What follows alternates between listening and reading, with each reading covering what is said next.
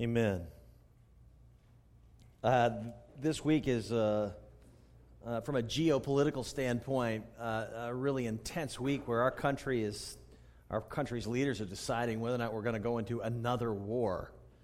And while that is an incredibly serious topic, this past week I came across a quote from former President George W. Bush on the eve of the first war we entered into post 9/11, and I found, like many other quotes you could get from the former President George W. Bush, I found it funny, and so I thought I would share it with you. This is what he, famous for his mixed messages, said previous to jumping into the war against Afghanistan. George W. Bush said, "I want to signal to our enemy that you have aroused a compassionate and decent and mighty nation, and we're going to hunt you down." I just thought, that is so funny to me. I don't know why.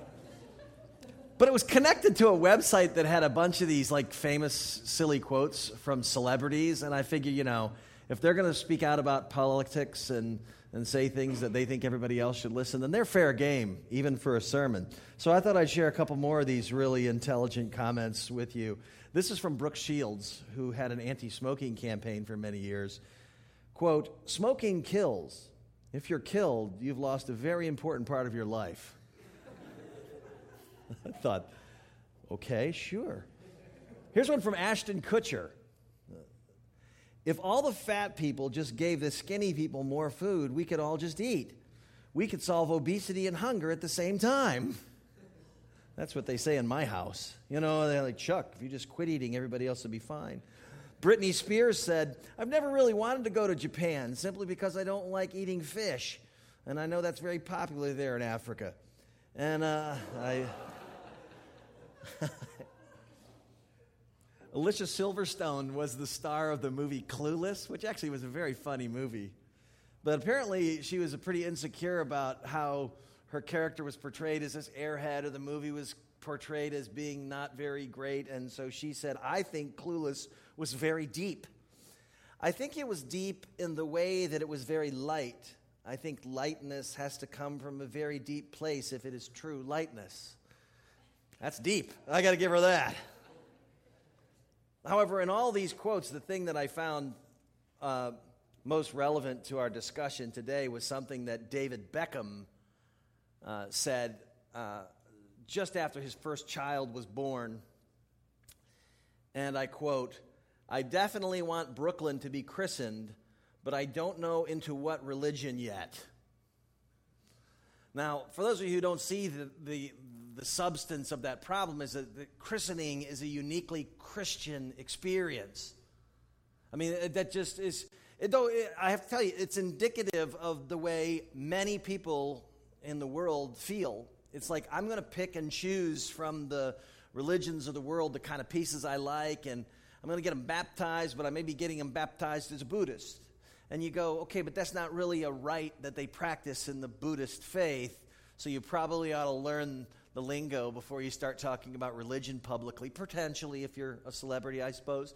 That said, when we talk about the matters of faith and the matters of what we're believing and what we're trusting in, what we substantively are going to hold to as the people of God, we are given some clear pictures in both the Old and the New Testament. And in today's text, we get to actually see how the two work together. How in the Old Testament there was a narrative about Abraham, who was then called Abram, and his wife, and not only the child they had by the miracle of his barren wife giving birth, but the child they had by the foolish decision on their part to go ahead and come up with another scheme to create a child.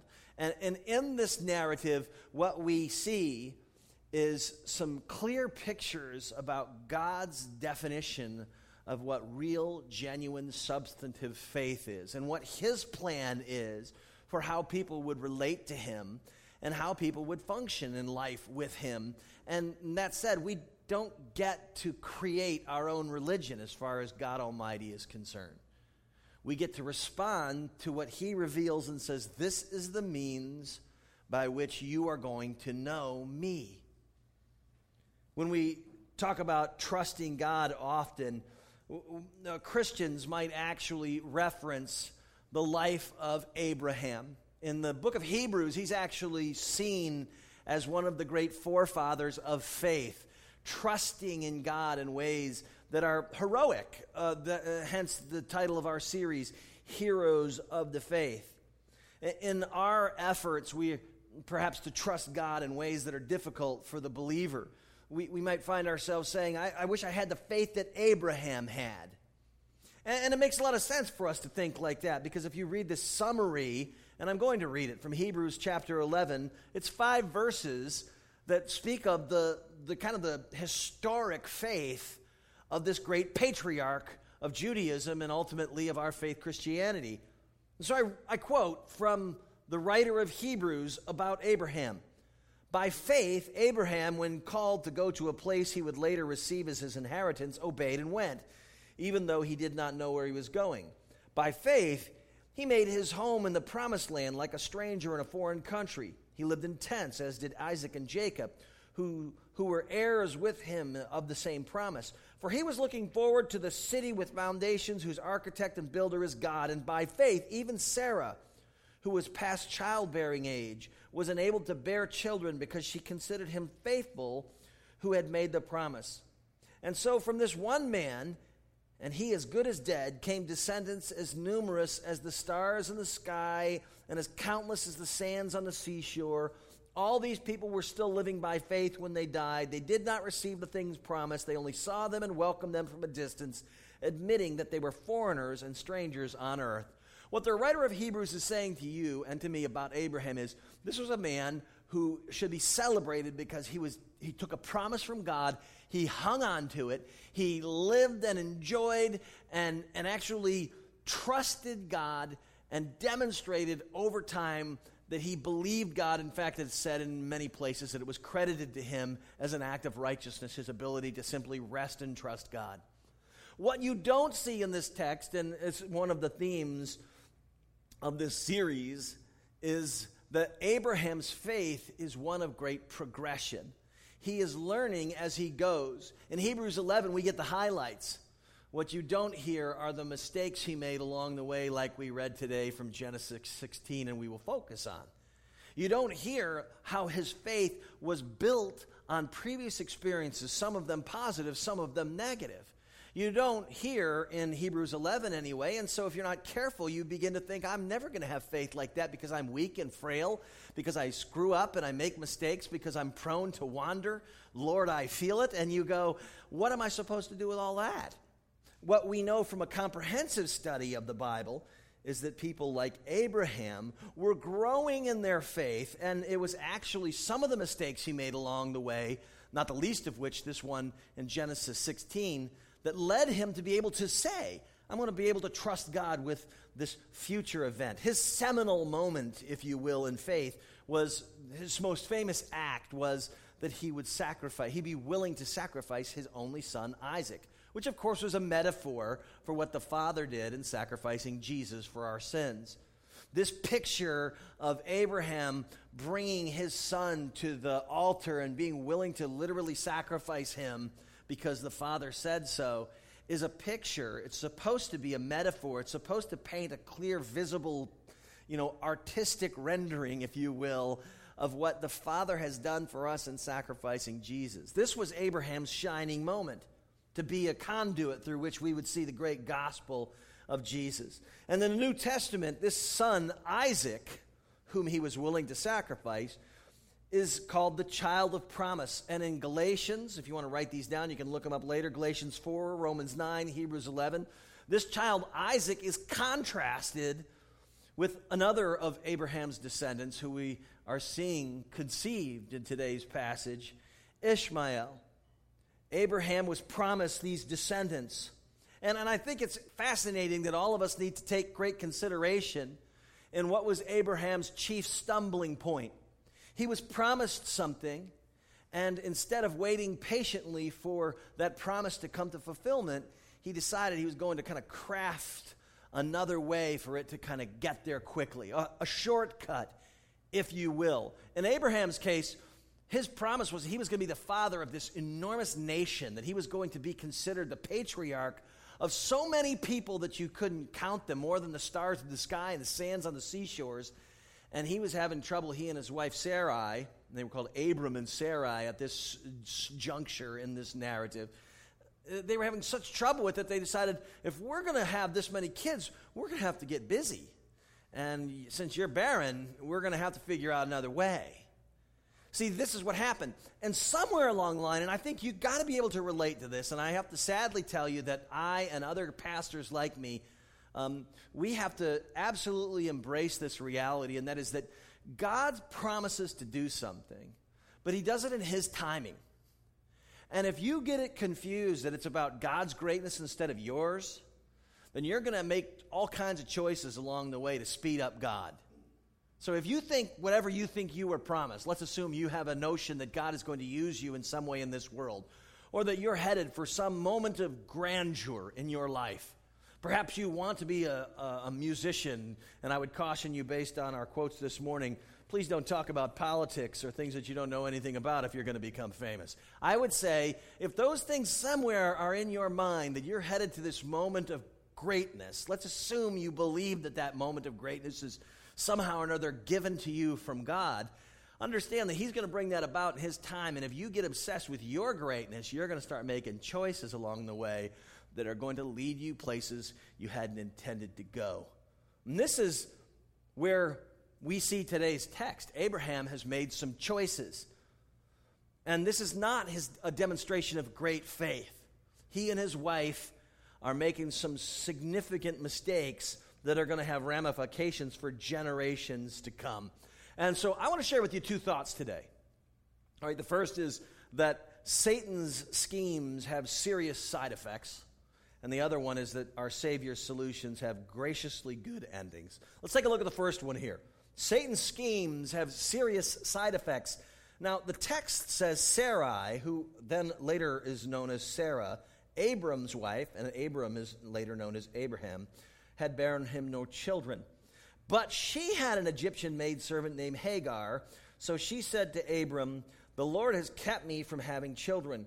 Go sleep with my maidservant. Perhaps I can build a family through her." Now, I have to stop you here and recognize that any time you see these kinds of things happening in the Bible, it's never his fault or her fault. It's usually their fault. It's true in the Garden of Eden as well. I mean, we blame Adam because he's a dope and he's passive, but in reality, it was a cooperative effort between Adam and Eve to go, you know what, I got an idea. Let's go ahead and try the tree. I hear it'll be fun. You know, and that's the voice I break into, my southern dummy voice, when I feel like somebody's making a boneheaded choice. And this is what's going on with Abram and Sarai. They're saying, you know, I got an idea. Let's start our own family a new way. God said it was going to come through you. And so Sarah actually brings this to the table.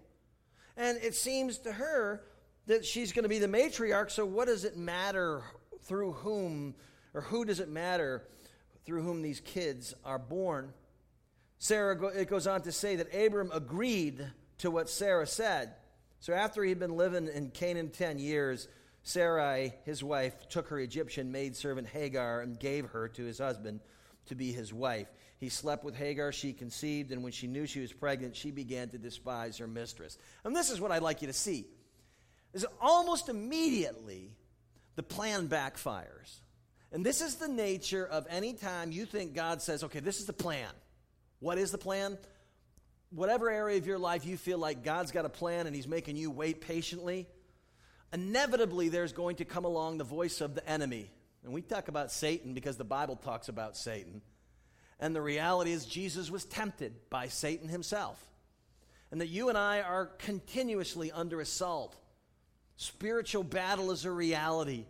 Things are being whispered in your ears and in mine that say, you know what? There's a different way you can go about doing this. I know God said go about it doing this way, but I've got a better idea. There are cheap and easy ways that I can eat meals every day. And yet, long term, it is healthier for me to go about the preparation of my meals in a much more time-consuming fashion. Let's just say that. It takes time every morning for me to make my sandwiches, and to, just the right of mayonnaise and barely any on my diet, and lettuce, which is great sometimes, but I'm putting the sandwich together, and you know how much easier it is for me to just blow through McDonald's? And it's a cost thing, too. Like, I'll go to lunch sometimes, and it'll be like, oh, you'd like a healthy salad? That would be $20. And then you can go to McDonald's, you can get 20 nuggets for $5. I mean, it's just not fair. It's so much easier to eat poorly. Taco Bell is from hell. I mean, you can get, like, so much bad food for, like, a nickel. You know what I mean? I mean, it's unbelievable. So, I mean, I understand this struggle, but there are other areas in our lives, and one of the areas in the Bible that where this has historically been an issue for God's people to trust God has been in the area of Sabbath rest. Now, I'm not going to get into whether or not you should work on Sundays, or that's not my point today. But I do want you to know that in an agrarian society, all right, where they lived on the farm, the biblical culture is, most of it is agrarian. A lot of stuff going on in the cities, but a lot of the biblical imagery is agrarian, because this was the major means of production. Well, you had these families that lived on farms, and so when they would work the land, all right, for a crop of some sort, every day they work, they produce. And so every day they didn't work was 1/7 of their income down the toilet. I mean, from their perspective, if you take a day off, it's not just a day to chill with your friends and watch football. It's a day that cuts into their daily income. It literally affected them.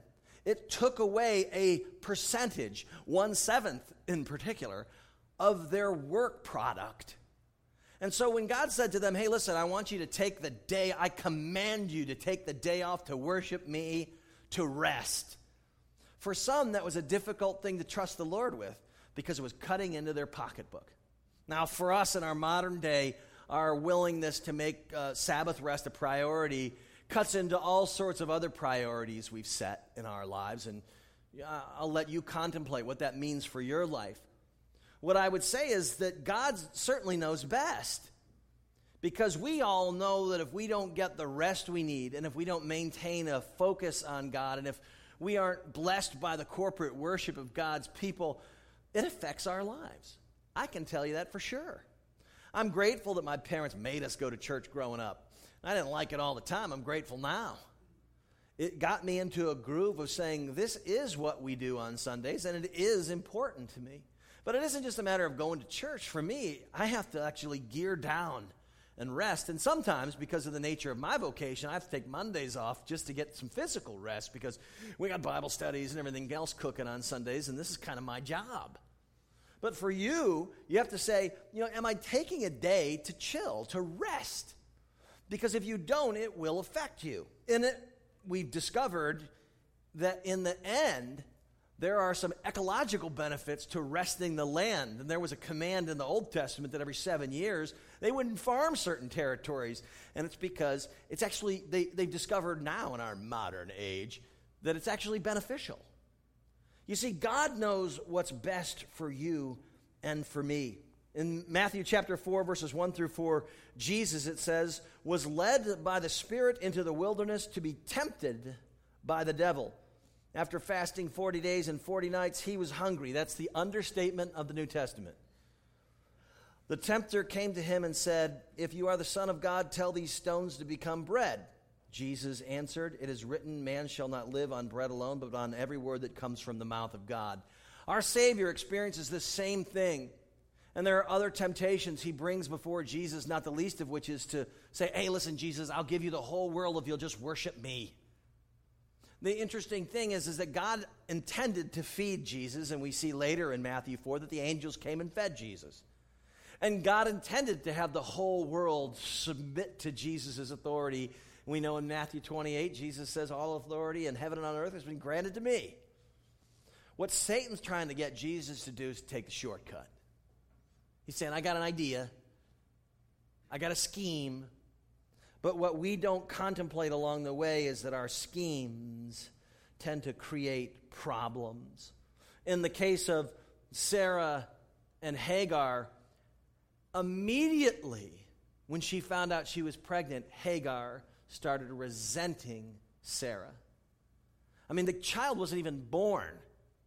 And the dynamics, the emotional dynamics, the feelings of being manipulated and used sexually, the feelings of being abused, and this is really what was taking place. You had somebody who owned a maidservant for all intents and purposes, saying, I'm gonna have you give birth, but I'm not going to consider you my equal. I'm going to have my husband marry you, but you're not going to be on my level. Understand, that's like not nice. It's unkind, it's cruel, it's wrong, it's sinful. It's unjust and unkind. And so almost immediately the consequences are like dire. But if you know anything about history, this is one of those great forks in the road historically where the children of Ishmael and the children of Isaac continue to fight to this day. All of this Middle Eastern tension that we talk about all the time is in one way a product of this tension. The hatred of Israel and Israel's hatred for Arabs goes and dates all the way back to this moment in history where two people foolishly decided we're not going to trust God's plan. We're going to come up with our own scheme. We're going to allow the enemy, our enemy, the devil, to enter into our thinking and say, you know what? I got a better plan. Don't be patient. It produces serious side effects that go on and on and on. We don't see the whole board. Jesus does. One of the great moments of my radio career, and I didn't have many. Before I went into seminary, I got to do some cool things, and one of the cool things I got to do was I got to go to the Sugar Bowl in 1993 to cover Florida versus West Virginia. Now, the good news was I got great seats. I got to be in the press box at the Sugar Bowl in New Orleans. The bad news is that Florida waxed West Virginia something really bad, and I had to stay quiet in the press box. They encourage you not to cheer for your team. They also encourage you not to curse out loud when your team does poorly. And so I was kind of clammed up. And anyway, all that to say, it was a pretty interesting experience. Most of my life, and that would be every other time I've been to the stadium of any game, is usually at the field level or at the level of the average fan. It's never in that cool, like, luxury box level where you can kind of see the whole thing. This is where the coaches in football games, the ones who call the plays defensively and offensively, you'll see them up there in the stands, and they do that because they can see the whole picture. And this is the vantage point that our God has. He's saying, I'm commanding you to do something. You don't have all the information. I know more than you. Trust me. And we, unfortunately, oftentimes go off on our own. I wrote something this past week encouraging you to consider prayer, and you can see that at chuckryder.com, and you can follow my blog anytime you'd like. I reference a quote from Tim Keller, who said this with regards to our prayers: God will only give you what you've asked for if you knew everything He knows. He will only give you what you ask for if you know everything He knows. And that's great news. It was Garth Brooks who sang the song, Thank God for Unanswered Prayers. You and I ought to be absolutely tickled when God says no, because it means He's got something that He knows that you don't. And Abraham, while he had a life of being able to trust the Lord, this was a starting point for him. This was a oops. And he was able to build his faith on his mistakes. Satan's schemes have serious side effects. Here's the good news. Our Savior's solutions have graciously good endings. The major theme of this hero study is the wonderful truth that God is gracious enough to work through our biggest mistakes, our failures and sins, to bring about His good purposes. Now, why does He do this? Simply because He loves His children. He uses our bad experiences to build our faith so that we'll be ready for greater future challenges that will glorify Him even more. And this is a beautiful thing. You can read in Hebrews 11 about Abraham's victories, but if you don't know about Abraham's failures, you don't understand how Abraham built faith to get to a point where he can trust the Lord. It says in verse 7 that the angel of the Lord, in Genesis 16:7, found Hagar near a spring in the desert. It was the spring that is beside the road to Shur. And he said, Hagar, servant of Sarai, where have you come from and where are you going? And haven't you ever felt like that? Just lost. All she was thinking was, this is a bad situation. Sarai's awful. Abraham's awful. She made her own mistakes in the process. Life is coming unhinged. I've made just colossal errors in my judgment, my thinking. People are evil. They're screwing around with my life. And you got that feeling of, I don't know where I'm going. I don't know where I've been. I'm lost and I'm in pain. And the angel of God knows this and asks that very question. The angel of the Lord assures her in verse 9, go back to your mistress and submit to her. The angel added, I will so increase your descendants that they will be too numerous to count. So be sure of a couple of things. One is that Hagar, in this process, probably had her own set of problems and mistakes that she made. Now, they're not as prominent or as, I think, as critical to the future of the trouble that this region will have as either Abraham or Sarai's. But somewhere along the line, the Lord comes to her and says, I'm going to be more gracious to you than you deserve. You may feel like the life has dealt you some bad cards and you've gotten the short end of the stick and all the other analogies you can think of to describe feeling like you're really getting a bad deal. But he reassures her that his divine mercy will care for her life. D.A. Carson says this, divine mercy brings good out of human folly. And on the run from her mistress, Hagar met the angel of the Lord, God in human form, who most often appears in dire personal crises to bring the assurance of salvation. Hagar was assured that her descendants would be too numerous to count, just as Abram had been told earlier. She was given a blessing and given grace and told, you're going to be the mother of so many people you can't even believe. So be encouraged. Even though you feel like you've gotten a raw deal, even though you feel like you've made some mistakes along the way, God works through those things. And he promised her, you're with child, you'll have a son, you'll name him Ishmael, for the Lord has heard your misery. The Lord uses our times of crisis and difficulty to reassure us that he's listening, he's on top of things. You need not worry, you need not be afraid. When I was in college, I ruined a relationship that I thought I was going to end up marrying. And one of the ways a relationship that I thought was going to end in marriage. And one of the ways we messed up was by being disobedient to God in the area of human sexuality. And obviously this is a struggle for many people, and it is a current hot-button topic in culture when you come face-to-face with God's Word says that we are not supposed to conduct ourselves sexually in this way, but my nature tells me I'll do whatever I want whenever I want. I'll create a scheme, and I won't consider the long-term consequences. Well, this was certainly the case for me as a sinful, broken, single man. And the relationship ended, and I was devastated. And I remember thinking on numerous occasions subsequent to the end of the relationship that I had ruined something that was really good.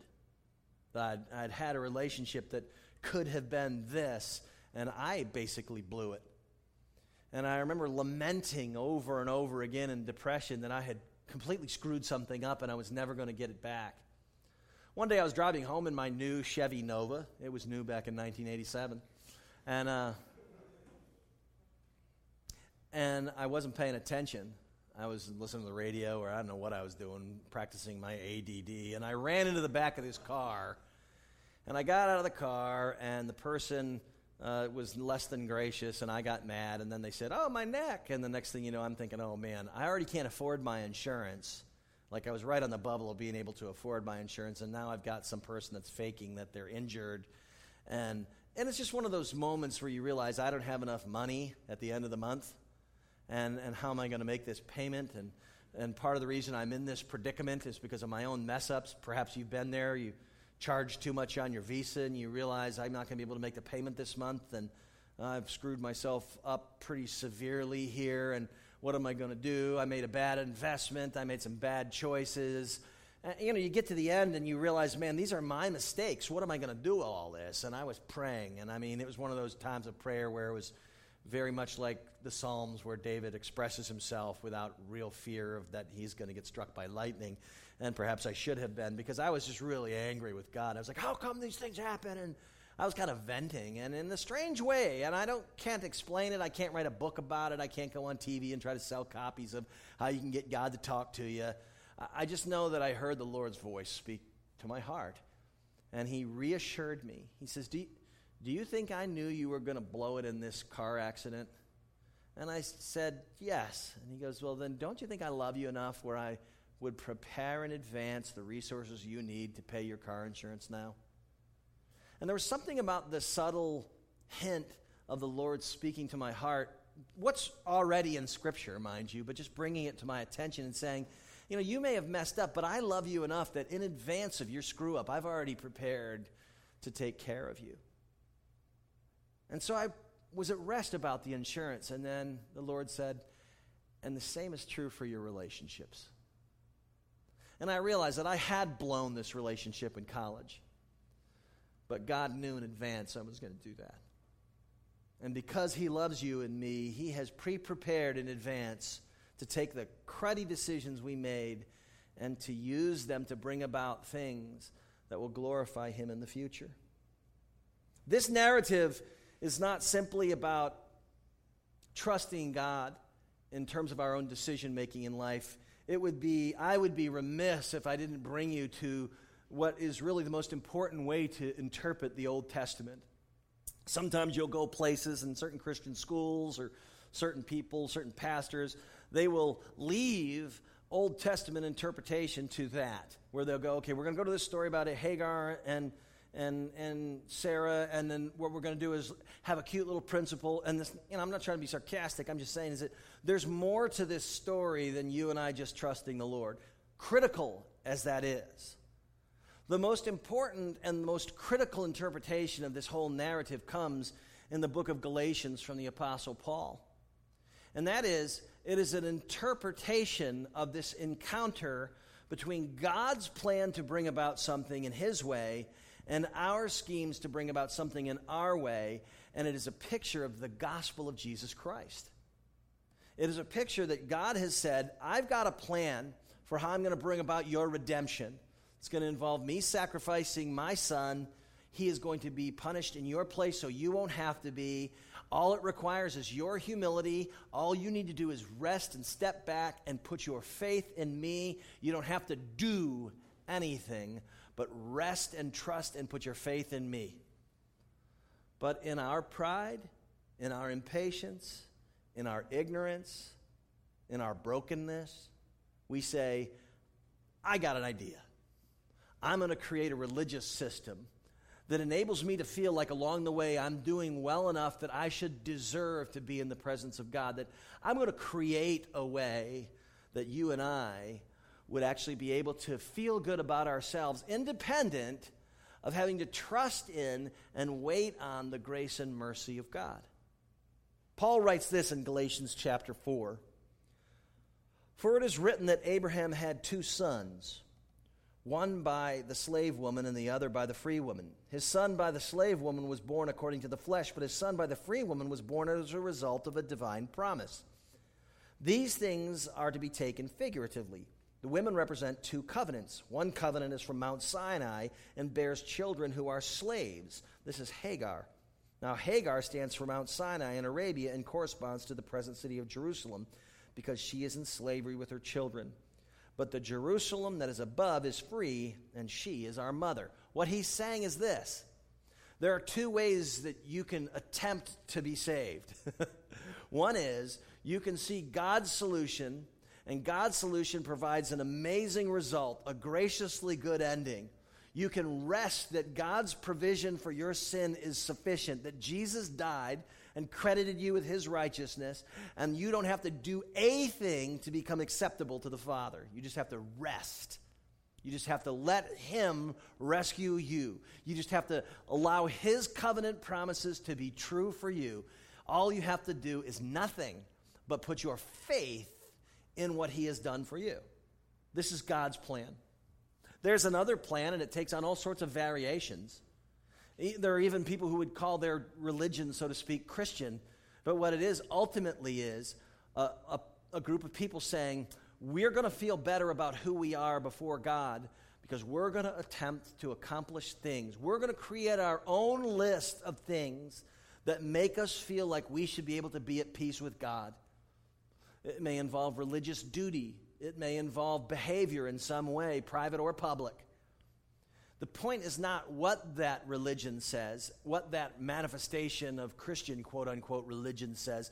The point is that to the degree to which you depend on your good works or your strategy for saving yourself is the degree to which you're going to experience the consequences of such a scheme. You see, not only does the Bible say that those who trust in their own good works, their own strategy, experience ultimately the worst side effect you can imagine, which is eternal separation from God in hell. There is something that's even more insidious than that at a personal level. And I would encourage you, this is one of the reasons why we really talk about the gospel of grace a lot around here. Because I can tell you, in my family life, in my marriage to my beautiful wife, when I begin to see the world through the lens of the grace of God, the gospel of God, that I don't deserve his kindness, I don't deserve the blessing that he would have given to Hagar, Sarah, Abraham. I'm equally as broken and equally as a recipient of that type of blessing of his grace. I don't deserve those things. If that's my perspective, then I'm okay with being broken and fallen. I'm okay with being wrong. I'm okay when I'm not looking to my greatness, but looking to the greatness of God. I find myself much more open to people telling me, whether it's people I live with or work with, saying, you know, what you did really was wrong, or what you did really harmed me. The whole posture of my disposition is one of humility, and that's just because I'm seeing with my eyes my own brokenness, my own fallenness, and receiving by faith the kindness of our God and Savior. When I'm feeling angry and self-righteous, it's usually because somewhere along the line I forgot that I'm only acceptable to God because of what Christ has done, not because I've done a really good job of living out the faith this week. I become entitled. I become less receptive to criticism. I become less warm to people's concerns about my behavior. I become defensive, and you have to think about it like this. And I've seen people like this. Perhaps you have too. They have got a system, a religious system that says, I am going to be acceptable to God if I do A, B, C, and D. Well, what do you think is going to happen if you point out that they're failing at A, B, C, and D? Do you think they're going to go, good point, thanks for bringing that up? They're going to get defensive. They're going to be angry that you pointed it out. They're going to be self-righteous and tell you how they're not so bad, and maybe you don't even do A, B, or C. How dare you pick on me about D? It's going to become a defense mechanism. It's going to become our way of saying, you can't say that to me. I'm better than you. See, when you're in a place where you realize, I don't have a list. Jesus has sufficiently done everything I need to do to be rescued. And someone comes to you and says, hey, you realize you're a dirtball? D. I'm able to go, you're probably right. I'm sorry. By God's grace and because he loves me and because I love you, I'm going to try not to be D. But that does not affect my status as a child of God. I'm at peace and I'm at rest. See, this is when we talk about the graciously good ending, it means that God reassures you and I that we can have rest with him. The beautiful reality of the faith that Abraham experienced and the faith that grew was that he was able to learn to trust the Lord, and then one day when he brought his son up to the mountainside to sacrifice his son in obedience to the Father, he was able to do something for us. His act of faith was able to put in concrete terms and concrete images for generations to come, you and I among them, the picture of what God the Father would do in Christ. Abraham doesn't walk up that mountain to sacrifice Isaac if he doesn't first mess up in this particular narrative. And the hope for you and I is that God sovereignly, providentially loves you. He's ready to forgive you. He's ready to have you move on from this, but he desperately wants you to trust him because he wants to work in your life in a way that people will see him in you. So let's pray to that end, shall we? Father, would you enable us to see you so that you can work in us and others can see you in us. Lord, we're humbled today because we're well aware of the number of times we haven't trusted you. We're well aware of the number of times that we've decided to go our own way and justify ourselves. And so today, as we